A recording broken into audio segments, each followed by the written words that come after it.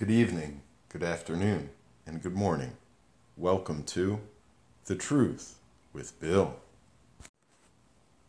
Thank you all for joining me today, and I'd just like to jump right in. So, a few weeks back, I was starting my yoga practice in child's pose, and here I really try to empty out my head before I begin.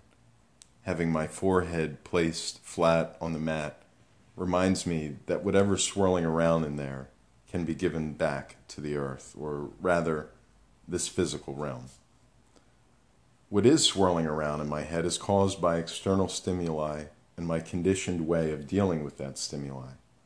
With hard work and practice, my conditioned response has changed for that of the better, leaving me with less stress and less discomfort.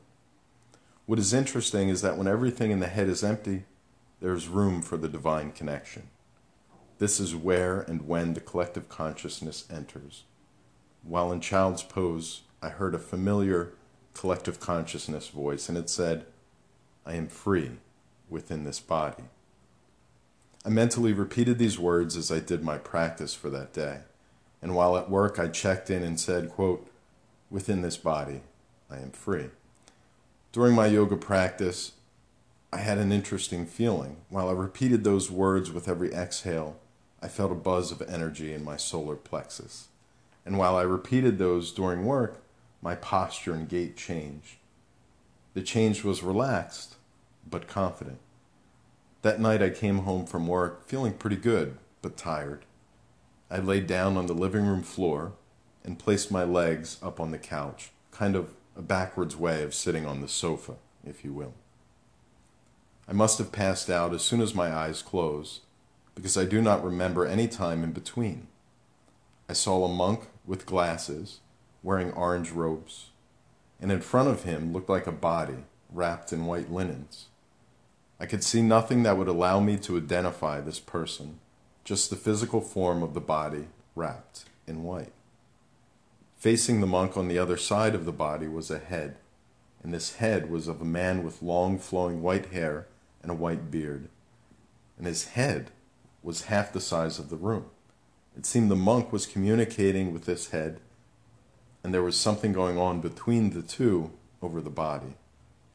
There were no words, and it looked very meditative. Above the body then came Ganesh. He filled the room with my vision.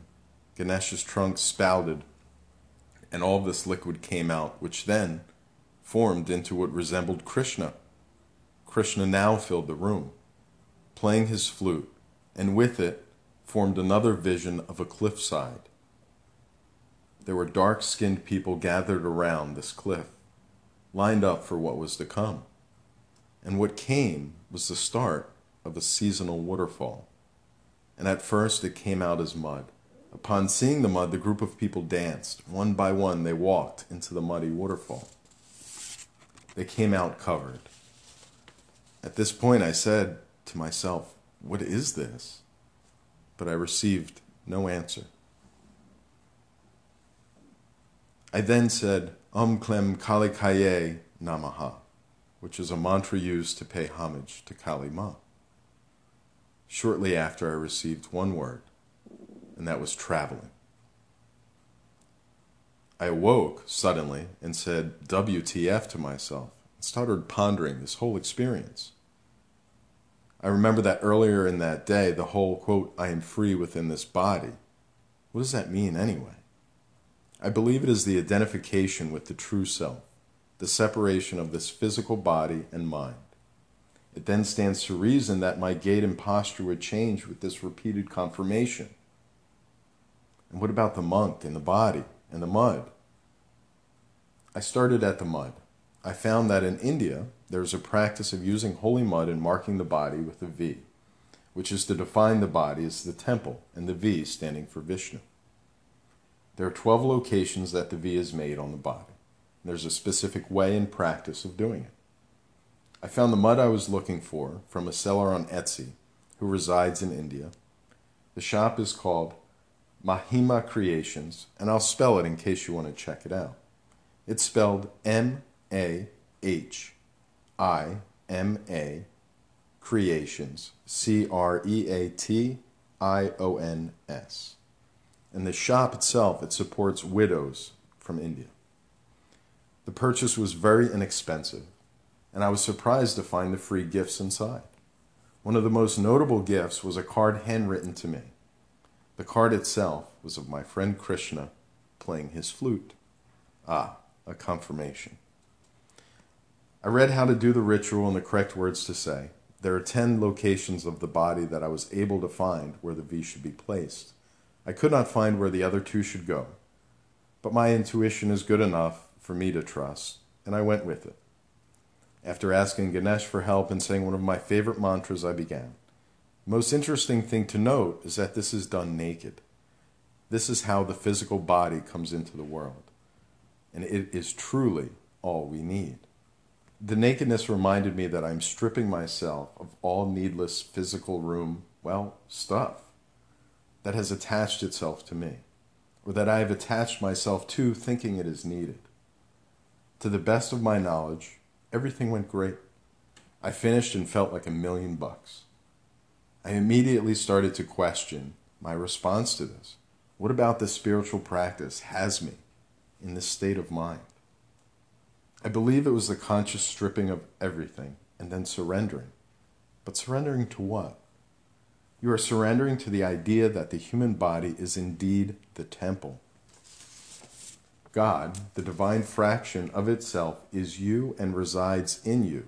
Therefore, the human body is the most sacred place where God is kept, where God interacts, and ultimately, where God realizes itself. God realizing itself in the biological vehicle is one of our main functions here in this realm. All living creatures have a fraction of the divine within them. It is only through evolution that humans have the ability to realize this.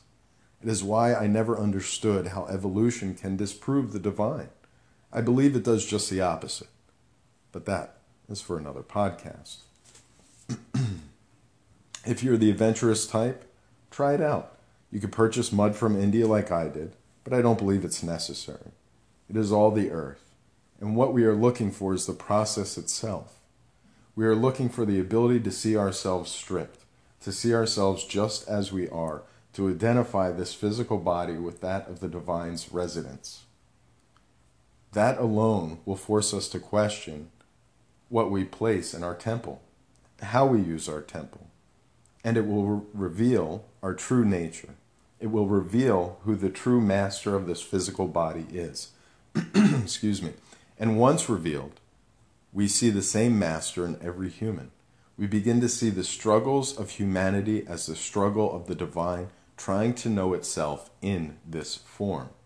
It then stands to reason that it is pain and suffering that leads to the divine. It makes pains and sufferings of this realm needed. Without the pain and suffering, we are naive children running around with no purpose. To this, again, Klem Kalikaye Namaha. It means, I bow my head to Mother Kali, or Kali Ma. If you are from another spiritual path, Kali will seem frightening to you. And I love that response when people first see her. There are many depictions of her, and each holds a different meaning. Some may be seen as holding a severed head, standing on top of Shiva, a necklace made of human heads, a long tongue, dripping blood from her mouth, fangs protruding, and we could go on. But if you take time to come to know her, you will find her love for you is that of a mother to a child. People fear invoking her because she is known to clear any and all obstacles that block your path to realization. Her way of clearing is often harsh and painful, and it leads to suffering. But when we lose a bit of our ego, and losing our ego is suffering, and it is painful, only then do we see the way out, and we are then happy and thankful, and of course, knowing. Kali is the mother who protects you, but under her protection, she teaches you. And if you do not learn the first time, she will teach you again and again. And if not in this life, it'll be your next life. And for most of us, it takes a long list of biological lives to live. And this is okay. It is how it should be. but I do wish we collectively paid more attention to the whys and the hows of our sufferings. Personally, knowing myself, learning myself, being able to see my pains for what they are has made it easier to diagnose and alter what was creating those pains in my life. There are reasons for everything in this life, and by living this life, it is our responsibility to figure out what those reasons are. The first question people have is, where do I begin? You begin with knowing yourself. If we feel physical pains in our body, it is up to us to find out the cause. If we feel mentally negative, if we are constantly beating ourselves up, it is up to us to find out why. If what external stimuli gives to us creates negative responses, it is up to us to try and figure out why we see those as negative and why are we responding that way. We need to find the root of our own problems for ourselves. And there's more information today out there than there ever was before. It is for us to use and learn. I am free within this body. I am free within this body.